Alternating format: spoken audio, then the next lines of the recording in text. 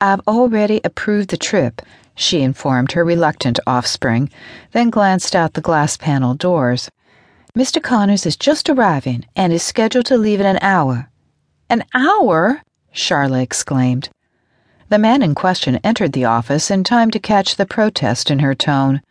He pulled off his sunglasses and shot a narrowed glance at her, but didn't ask the cause of her outburst. "Charlotte?" He greeted her by name, nodded a greeting to her sisters, and then moved closer to Belle's desk. The room suddenly shrank and grew warmer. Reed Connors was the type of man who radiated so much masculine energy, his presence was felt, not just witnessed. Charlotte thought the air around him must be electrified in order to warn people to keep their distance. She heeded the warning, rose from her chair, and stepped away from the reception desk while Connors discussed business with her mother. Dee was mouthing a silent message. "He always liked you best," referring to the fact that Reed had spoken to Charlotte by name. Even with different hairstyles, most of their customers had a problem keeping them straight when they were dressed in their flight suits. Connors always managed to single her out. "Shut up," Charlotte was mouthing a response back to her sister when he turned and looked her directly in the eyes. His left eyebrow rose questioningly. "Just a little discussion with Dee," she explained. "Amazing," Reed drawled in his deep, soft tone. "I didn't even hear Dee speak." Her sisters had the grace to muffle their laughter.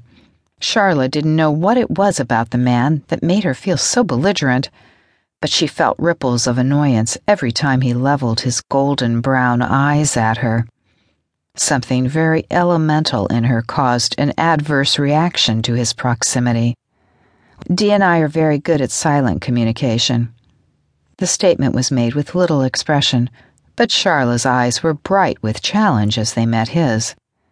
Connors returned her gaze steadily.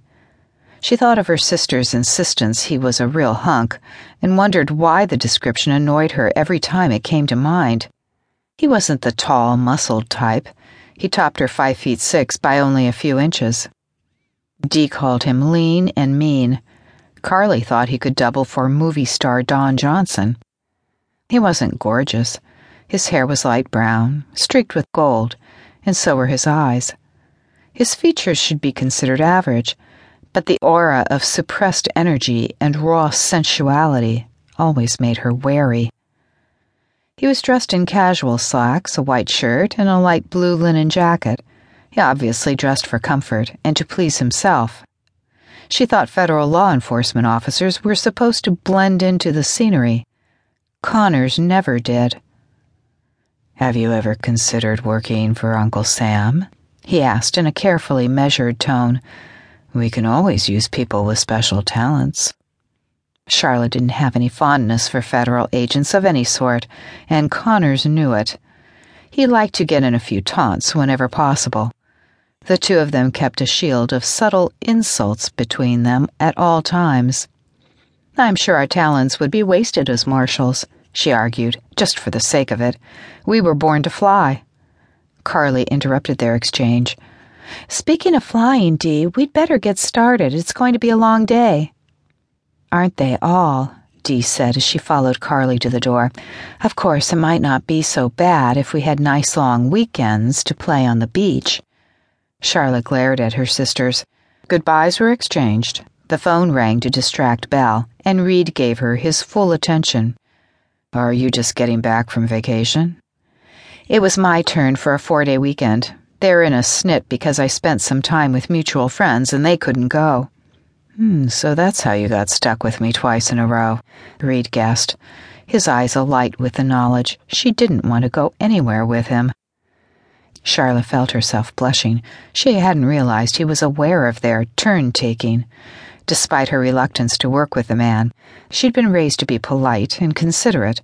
Belle never tolerated offensive behavior. "I guess we wouldn't make very good feds after all," she commented. A corner of Connor's mouth tilted in a grin. Charlotte thought he had the most expressive eyes and mouth she'd ever seen. Yet she had a feeling he concealed a lot more emotion than he ever displayed.